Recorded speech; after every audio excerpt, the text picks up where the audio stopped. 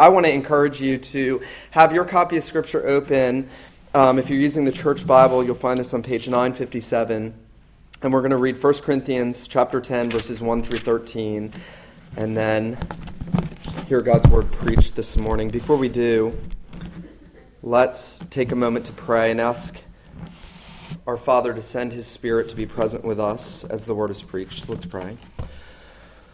Father, every week we come and we do the same thing, and to the world that is foolishness, and even to us it may sometimes feel mundane and it may feel repetitive and formalistic, and yet you have told us that you have appointed the preaching of your word as that means by which you will save sinners, that you have appointed the foolishness of preaching to be that instrumental means by which we hear the gospel and have our lives changed.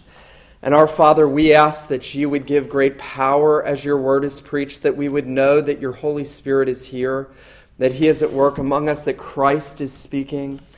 And we pray that you would work in the hearts of youngest and oldest in this room, that your Spirit would be at work convicting and converting and sanctifying and realigning our thoughts, that we might think your thoughts after you, that we might take every thought captive to the obedience of Christ. Build us up in faith, increase our faith. Lord, we believe, help our unbelief. We pray that this would be a spiritually rich time for us, a time when you are worshipped and that your church is being perfected. We pray these things in Jesus' name. Amen. 1 Corinthians 10, beginning in verse 1, there the Apostle Paul says, "For I do not want you to be unaware, brothers, that our fathers," he's speaking about the Israelites, "were all under the cloud and all passed through the sea. All were baptized into Moses in the cloud and in the sea.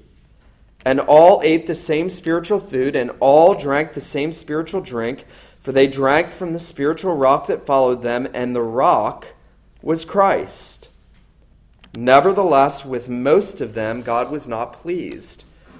They were overthrown in the wilderness. Now these things took place as examples or types, literally, for us, that we might not desire evil as they did. Do not be idolaters, as some of they were. As it is written, the people sat down to eat and drink and rose up to play. We must not indulge in sexual immorality, as some of them did, and 23,000 fell in a single day. We must not put Christ to the test, as some of them did, and were destroyed by serpents. Nor grumble, as some of them did, and were destroyed by the destroyer. Now these things happened to them as an example, but they were written down for our instruction, on whom the end of the ages has come. Therefore let anyone who thinks that he stands take heed lest he fall. No temptation has overtaken you that is not common to man, but God is faithful. He will not let you be tempted beyond your ability, but with the temptation he will also provide the way of escape, that you may be able to endure it. The grass withers, the flower fades, but the word of God endures forever." Well, I wonder if you have ever considered how there are many who have grown up in a church, grown up in a good home. Many like me, I grew up in a very strong Reformed home. My dad taught me the scriptures from the time I was able to breathe, taught me theology, disciplined me, loved me, admonished me, corrected me, had us in good churches, had my sister and I growing up under solid pastoral ministry.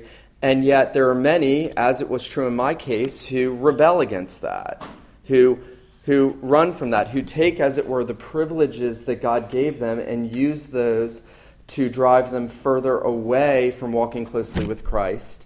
And there are even many who think the privileges they have of having grown up in a good home, in a Christian home, having had a father who was an officer in the church, a deacon or an elder, having had grandparents, having had great-grandparents or a lineage that goes back even further than that, who have been Christian homes, and yet they take those privileges and they squander them in selfishness and rebellion and idolatry and wickedness. And I wonder if you've ever stopped to think about why people do that. Paul Tripp actually has an interesting illustration where he talks about two individuals, one a girl who doesn't grow up in a Christian home, who grows up in a very bad home, a broken home, and then a young man who grows up in a Christian home, in a good home, gets all the instruction he needs, and yet she can keep a job, she can keep a marriage. He's had 4 broken marriages, can't keep a job, can't seem to do anything right or persevere or bear any kind of fruit in his life. And Tripp makes the point that in society, they'll say, well, obviously, this guy, just looking at him, must have had a bad upbringing. We have to be able to blame his dad for all the bad things his dad did, all the harsh words he said, all the neglect and abandonment. We often do this, don't we? Even when we look at societies around us and cultures, and we say, well, that's a fatherless culture. Well, let me say this. There are many fathered cultures with people who are rebellious and disobedient and who reject the gospel. And I know that because the Apostle Paul gives us the biggest example and the most important and substantive example of this by pointing to the first generation of Israel coming out of Egypt. And here in 1 Corinthians 10, as he talks to the New Covenant church, a people who have professed faith in Jesus, who have said, I am trusting in Jesus, and yet who are practicing sexual immorality, who are going to idolatrous pagan temple worship, who are living in their supposed Christian freedom, Paul is saying, listen to me very carefully. All of the privileges that you have externally, all of those unique privileges are no different than Israel had, and look how Israel responded generation after generation after generation. In fact, let's just look at Israel in the wilderness. Let's just look at that first generation of redeemed people and how they responded to the God who redeemed them. And it's a sad story, isn't it? I don't know about you, but when I read through the Old Testament, I get tired of seeing Israel's rebellion until I remember my own. Amen. And then I think, wow, that's there for me. And Paul says that's there for you. That's there for you, sitting there. That's for you to take seriously this morning. Israel was the church of God in the Old Testament. Israel had a typical redemption. They had typical sacraments. Paul's going to tell us they had baptism and the Lord's Supper in the wilderness, typically. They were a church. They were a worshiping community. They had a pastor way better than me. They had Moses. You would do much better if you had Moses and not me. And yet for all that, they grumbled against Moses. God's going to send a bunch of snakes to bite him for that. They grumbled against Moses. They lusted after Moabite women. They practiced idolatry with a golden calf. They complained and grumbled until God sent them meat, till it came out their nostrils, and they died of a plague and a pestilence. And in every epoch of Israel's journeying through the wilderness was rebellion. And that's sobering. That's sobering because Paul is going to say to the first century church here, I don't want you to be unaware of these things. He's going to lead now. He's already dealt with a lot of the problems. Now he's going to say, I don't want you to be unaware. He's saying, I want you to know this and be assured of this. I want you to take this to heart. Make sure you are understanding carefully what I'm about to tell you, that what you're doing is dangerously close to what Israel did. And what Israel did ended up getting them destroyed in the wilderness, and they become a mark of disobedience and judgment, even though they had privileges. Notice what Paul says there in verse 1. I do not want you to be unaware, brothers, that all our fathers were under the cloud, all passed through the sea, all were baptized into Moses in the cloud and in the sea. Paul is first going to draw this comparison of privilege. He's going to draw a comparison of privilege between the privileges that Israel had and the privileges that you have. I think oftentimes there are a lot of Christians that think we're better than Israel somehow. Like we're the New Covenant church. Somehow Israel, that was them. They were largely unregenerate, but we're almost all regenerate. Paul's going to say, no. Their history is your history. There is an identity between Old Covenant Israel and the New Covenant church, so much so that he can say to a Gentile church, a predominantly Greek-speaking church, not Jews, that the Israelites coming out of Egypt, that was your history. They are our fathers. There's continuity. Those are our fathers. And at that first mark of your history, they had baptism in the cloud and in the sea. They had the Lord's Supper in the manna and the water that came from the rock. And they had Christ in the wilderness. Now, this is a remarkable passage on many levels because there are a number of people who will tell you that the Bible is essentially two books, God's plan for Israel and then God's plan for the church in the new covenant. Paul is going to say one book, one people, one history. They had Christ, we have Christ. They had a type of baptism, we have baptism. They had a type of the Lord's Supper, we have the Lord's Supper. The pre-existent Jesus was in the wilderness with Israel. You know where he was? He was on the rock. If you read the account of Moses being told to strike the rock and that water would come out, you would read that Jehovah came down and stood on the rock. That's Christ. Jehovah, Yahweh, came and stood on the rock, and Moses struck the rock, and water came out. And wherever Israel went, that water followed them. Wherever they went, the refreshing streams in the wilderness followed them, so that they had a provision for life-giving water in the wilderness. Now, we are passing through the wilderness of this world. There's an identity. Our lives are lived between our exodus when we're redeemed and the promised land that we're waiting to enter into, and we are in the wilderness of this world. We go through the hardships and the trials. I often think about Israel and I think, man, the last place I want to be is 40 years in the Arabian desert. That's the last place. 40 years. I'm 34. I don't even know what it is to be 40. 40 years in the wilderness. God has put us in a wilderness. There's an identity between their physical experience, our spiritual experiences, and there is an identity of privileges that they had. Now, I think that Paul might be telling the Corinthians this because Paul has been pretty strong recently in this letter. Paul has told them, I beat my body into subjection. I lay aside my freedom so that I might win others. I make sure that I run with certainty and with purpose. I make sure that nothing will hinder me from laying hold of the prize. And he has told them, you're living carelessly, you're living in idolatry, you're living in covetousness, you're living in sexual immorality. They're having parties with cultic prostitutes. They're having communal sex with cultic prostitutes. They are living just like Israel in the wilderness. And Paul has told them what it takes to live out the Christian life. The commitment and the zeal and the focus that, yes, while Christ has done everything for us, as we work that out, we work it out by careful living. We work it out by looking carefully how we walk. We don't live in carelessness and in sin. And I think you could anticipate the objection from the Corinthians. Well, Paul, if you're right, come on, we're baptized. We have the Lord's Supper. I think the Corinthians are actually the first sacramentalist here. They're trusting in the sacraments. They were probably saying to Paul, you say we're in jeopardy, but we're baptized. We've got the Lord's Supper. We're good to go.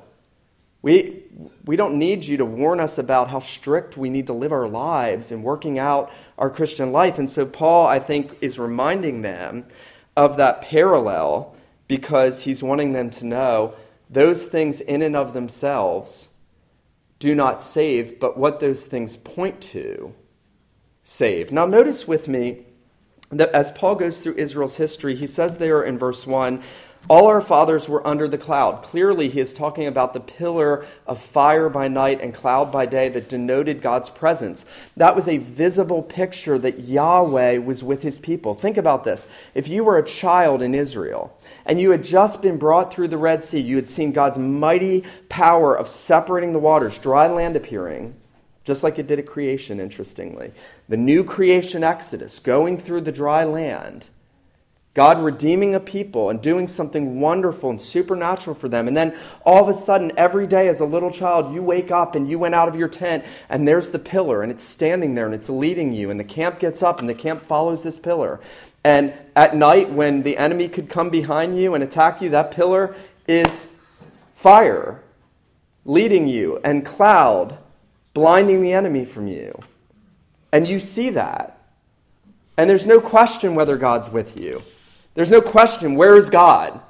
God's right there in the pillar. He's right there in front of you. God is there, visibly seen by the covenant people. They saw the sea part. They were identified with Moses. They were led out by the typical Redeemer. Moses was a type of Christ, leading his people out of bondage. They were delivered from the enslavement they were in Egypt. They had a time of rest. They were no longer enslaved physically. There was no more harsh servitude. There was no more bondage. Israel experienced the supernatural presence and power of God. And Paul says that was like baptism. They were identified with God's Redeemer. And then he tells us, once they came into the wilderness, you'll remember well how they're hungry, they're already complaining. Did you bring us out here to kill us? That's their favorite song. Did you bring us out here to kill us? They like to sing that 7-Eleven, that's their praise song. Did you bring us out here to kill us? And they're hungry, and so God sends bread from heaven. And they don't know what it is. It's purple, like coriander, like beryl in color, and they're like, what is this? And it's supernatural bread from heaven. It comes straight out of Jesus' bakery. And they get it for 40 years, and it sustains them, and nothing tastes this good. There's no bakery you've ever been to that has anything that tastes as good as manna. And they say, what is it? They don't know what it is. They're mystified by it. And yet God is providing for them. And then they get thirsty. They get thirsty. Where are you going to find water in the desert? God says, I'm going to bring it out of a rock. That doesn't happen. You understand that, right? Don't think the big rocks in North Carolina, the mountains with the little waterfall. Don't think that. Think a rock and water comes out of it. That doesn't happen. And Israel saw that, and they drank from it, and they ate the food. They ate the manna. They were sustained by it. And for all that, most of them fell in the wilderness and displeased God and underwent his justice and his judgment. Do you know why Israel was in the wilderness 40 years? One reason. When the spies went into Canaan and they went to spy out the land and they came back, they were there for 40 days, and they came back, and 10 of the 12 complained and grumbled and said, there's no way these giants are going to consume us. We're not taking conquest of this land. Only Caleb and Joshua were faithful and said, no, we'll do it because the Lord will bring us in there. And for the 40 days that those spies were in that land, for the 40 days that Israel was waiting on them and in which they rejected God's provision of conquest of the promised land, for a year for each day, the Bible says, they would be in the wilderness. The wilderness wandering was from the beginning a chastisement of God for their unbelief. Do you understand? When Paul draws this identity between Israel and you, it's not to talk here about the great privileges you have as the covenant people. It's to talk about the dangers of taking those privileges and squandering them. Trusting in them, not trusting in the Christ of them, not looking past them, thinking you deserve them, thinking you deserve better, thinking that you deserve something, that you are better than someone, or that God ought to be giving you more. God ought to be giving you more. God gave you Christ. Amen. He gave you Christ. He's not going to give you anything more than his Son. He gives you everything in his Son. He gives you himself in Jesus. And he gave Israel Christ. Paul says that rock was Christ. That rock was Christ. Israel, by faith, should have been able to look past the cloud and seen that that was a type of the Redeemer and the presence of God, Emmanuel, God with us, leading us and guiding us.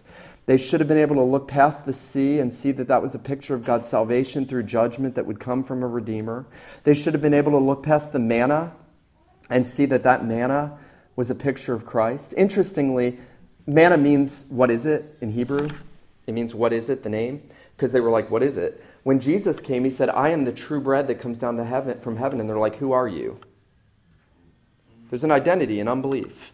There's an identity. Jesus, they should have looked past the manna to see that God was going to feed them with heavenly, nourishing food and redemption in Christ. They should have looked past the water from the rock and saw that God was doing that supernaturally so that they would understand that there were living waters for their souls. And in all that, Israel should have looked past their physical condition, and they didn't. Their whole history was marked by them not looking past the sacraments and the signs and the types to see the Redeemer. And Paul is telling us all of these comparisons of privilege to drive home verse 5 and 6. Nevertheless, with most of them, God was not well pleased. They were overthrown in the wilderness. Their bodies were scattered, literally. Now these things took place as examples for us, that we may not desire evil things as they did. Now, secondly, Paul is going to tell us that Israel is an example of disobedience so that we would avoid that example. Now, I think this is important for us because if we really examine our lives honestly, all of us at some point, and I know the children are young, you're going to as you grow up especially, you're going to experience times of lust and idolatry, of grumbling, complaining, bickering, wanting more, covetousness, everything that Israel did. No, it's interesting in verse 13. Notice what, as Paul will wrap up this section, he'll say, no temptation has overtaken you that is not common to man. What he's saying is, no temptations are out there that men in this fallen world, in this fallen condition, do not experience at every level. Even the sinless Son of God experienced these temptations. He was tempted. He was tempted to turn the stones into bread. He was tempted to disbelieve his father. He was tempted in the wilderness, just like Israel was tempted. He underwent every kind of temptation, yet without sin, for us and for our salvation. Nevertheless, Israel becomes an example for us. They become an example for us, that we would look at how they acted in light of all the privileges, and we would say, oh God, I do not want to be like that. Oh God, do not let me have a grumbling and a complaining heart. Oh God, do not let me fall into sexual immorality. Oh God, do not let me practice idolatry. Oh God, make me content to wait on you and on your provisions. Help me to trust you that you will bring me through this situation, difficult that it may be. Bring me through this situation. And so, very clearly, Paul is saying that Israel is an example of disobedience. He gives 4 examples, and we've already touched on them. Notice there in verse 7, the first he says is, do not become idolaters. Now, in verse 6, verse 7, do not be idolaters, as some of them were. As it is written, the people sat down to eat and drink and rose up to play. Now, this is most likely Israel's idolatry in Exodus 32:6, where they play the harlot with the golden calf. They commit spiritual adultery with the calf. They call it Jehovah. They Christianize the calf, their idol. We're so subtle, we can even Christianize our idolatry. They Christianize it. They say, this is Jehovah who brought us out of Egypt. They danced, they ate and drank, they played, probably an orgy. Literally, Moses is up on the mountain. Israel's having an orgy around an idol. That's what that means. That's how wicked and rebellious Israel was. Having just been redeemed, they are now having an idolatrous, wicked, rebellious ceremony. Because that's what we're like by nature. That's what we want by nature. And so notice that Paul says, don't be idolaters, as some of them were. Now, idolatry is a subtle and very sometimes sophisticated sin. Paul in Colossians 3 says that covetousness is idolatry, Colossians 3:5. That means when I want things that other people have that I don't have and I'm discontent, I'm practicing idolatry. And that means you don't need to make a golden calf. You just need to set one up in your heart. Right? Gold, silver, money, possessions, things. Just build you a little golden calf in your heart. Spin it out. That's idolatry. And, it's interesting. Eric Alexander talks about how there are more sophisticated and more base forms of idolatry. So, for instance, in the Bible, later in Israel's history, you'll find Israel worshiping the sun, the moon, the stars.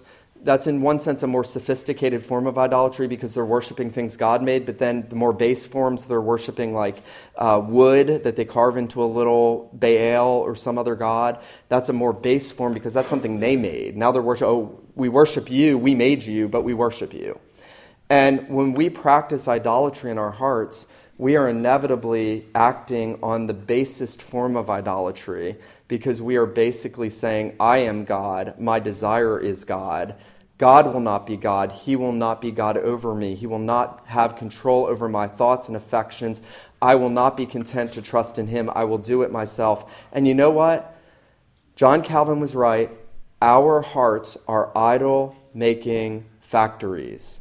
Your heart is an idol-making factory. We like to just pump them out. Just pump them out. You know how I know that? Because my heart is an idol-making factory. That's how I know that. I know that experientially. I hope that you're tuned in enough to know that. And so Paul says, do not be idolaters, as some of them were. As it's written, the people sat down to eat and to drink, and rose up to play. And then notice verse 8. Number 2, he says, do not indulge in sexual immorality as some of them did. When Israel was in the wilderness, they met the Moabites. There were beautiful Moabitess women. They ran after them. The sons of Israel went after them. They went after them, and they ended up going after their foreign gods and again committing spiritual adultery. And God struck them down. And this you would find this in the book of Numbers, I believe chapter 25. They go after the Moabite women, and 24,000 of them are struck dead because their hearts had turned away from God. Listen, if you don't think God takes things like sexual immorality and idolatry seriously, read the Old Testament.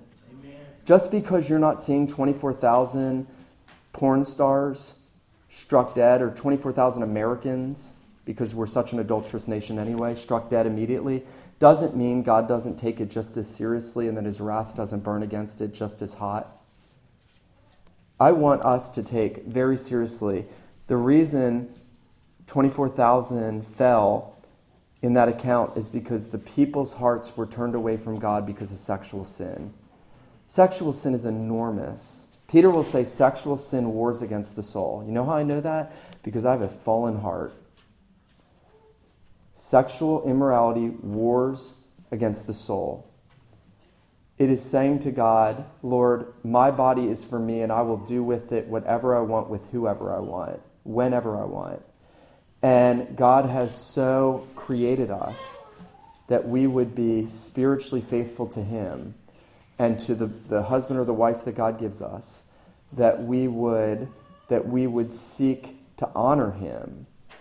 And listen, when people tell me, right now the homosexual agenda is huge, you all know that, I'm tired of even talking about it. I was born this way, okay? I was born with an evil, lustful heart, and so were you. You were born with a sin nature.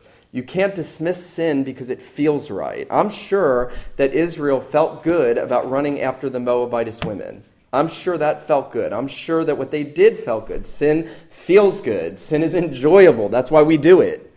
We love sin. Paul says, listen, do not become sexually immoral as some of them did. And notice, and in one day, he says 23, it's an estimate, 23,000 fell in a single day. God is showing how serious sexual immorality actually is. Then notice verse 9, he says, we must not put Christ to the test as some of them did and were destroyed by serpents. Now, this is a very interesting account because what Israel has actually done here, they've tempted Christ. They've tested Christ in the wilderness.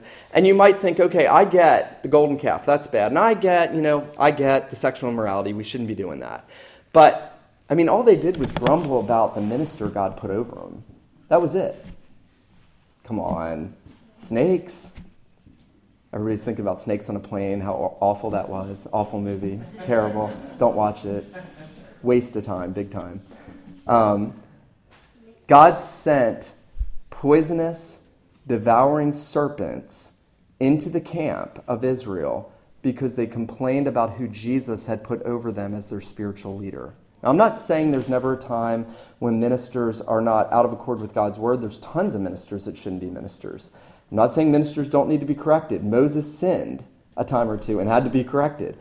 But when we grumble about the spiritual blessings God gives us because we want something else or we want to be in charge, that's a grumbling against Jesus and attempting him. And it's serious. It's serious. Notice that what Paul goes on to say gives them a fourth. He says, nor grumble as some of them did and were destroyed by the destroyer. Now this account I think is out of Numbers, where the people are craving meat, they're hungry, they're complaining against Moses. Why did you bring us out of Egypt? We missed the fish and the vegetarian salad, the big, the spinach salad with the leeks and the onions. I couldn't think but of a salad. They had good salads in Egypt. They had a salad bar. They're like, why did you bring us out here in the wilderness to kill us?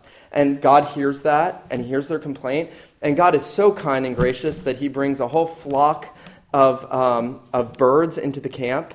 And all of them die, and the people go out there and they can eat the meat, and they have quail. They have this delicious bird that people hunt for today, and God has brought them a bistro of quail right into the camp. But you know what? Those quail died of some disease. That's why they just died right in the camp. And so no sooner do the people take a bite into that quail that the plague hits and tons of them die.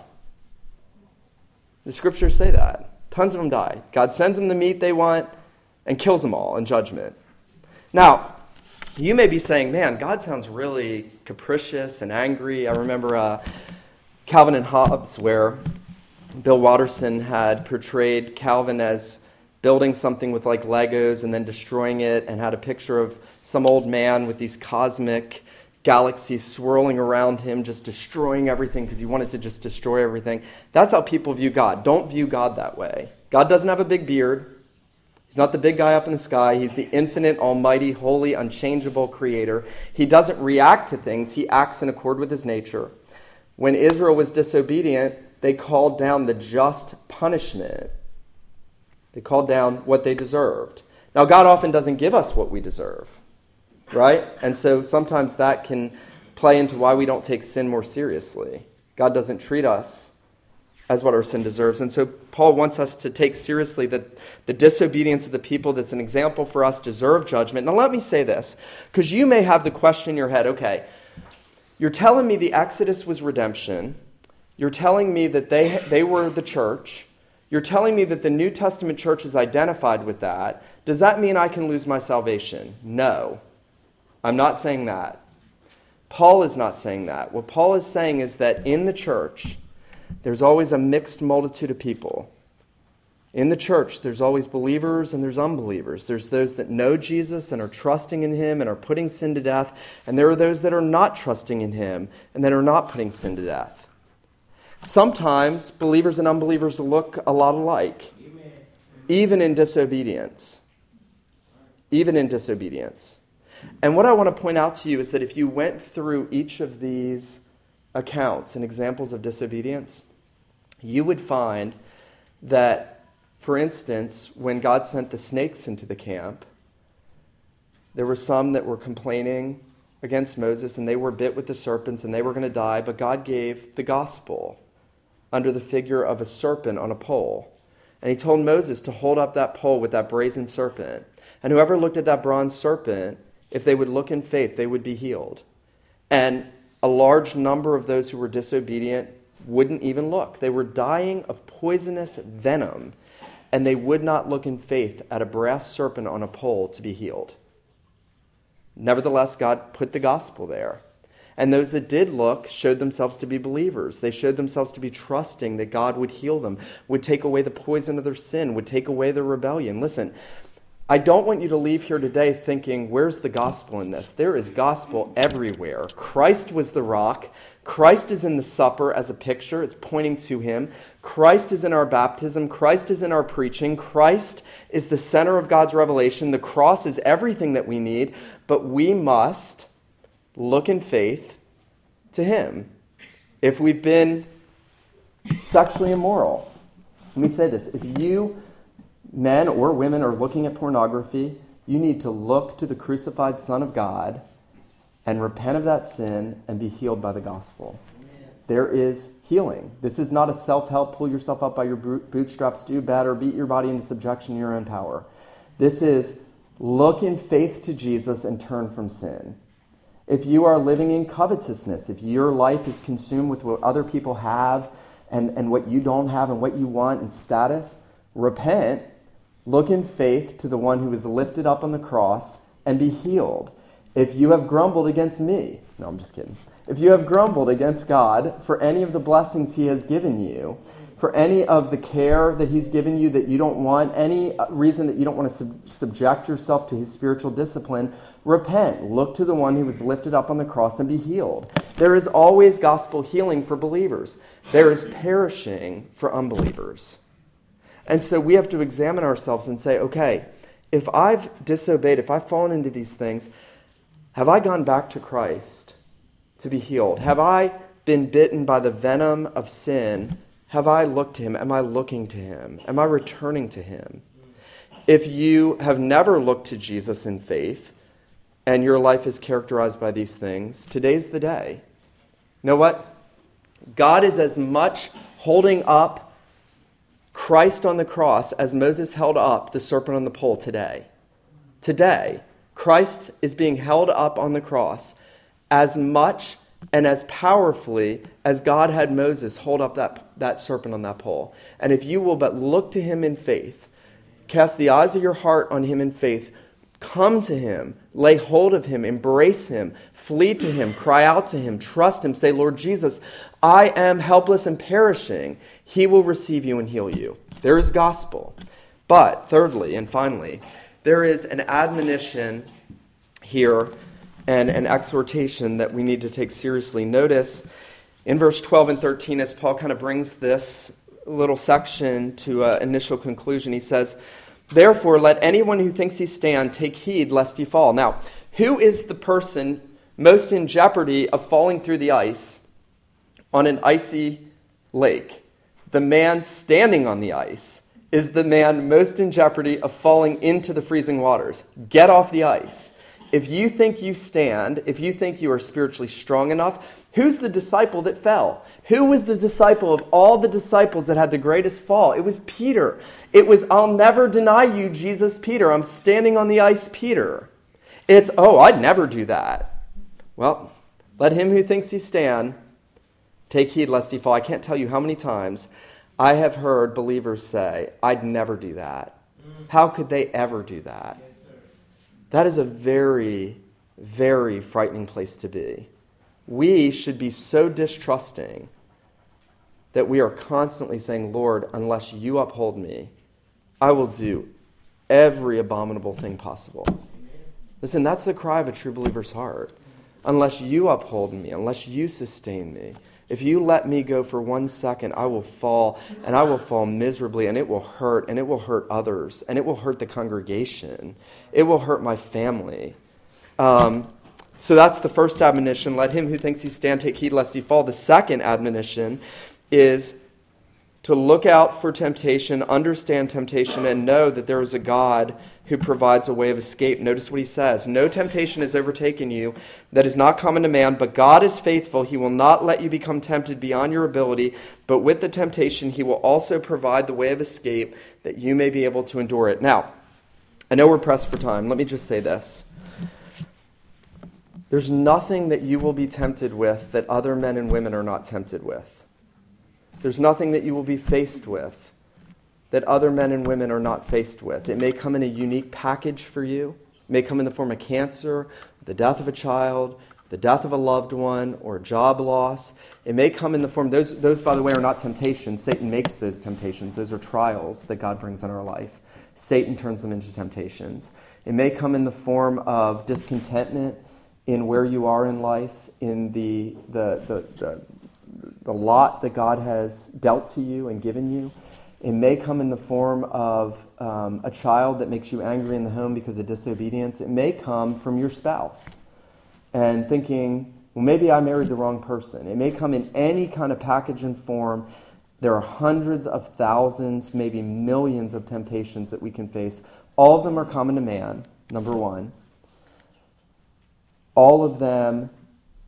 With all of them, the God who has redeemed us is faithful to give us a way of escape, so that with that temptation, our God is always saying, and here, my child, here's a way of deliverance. It's not sin to be tempted.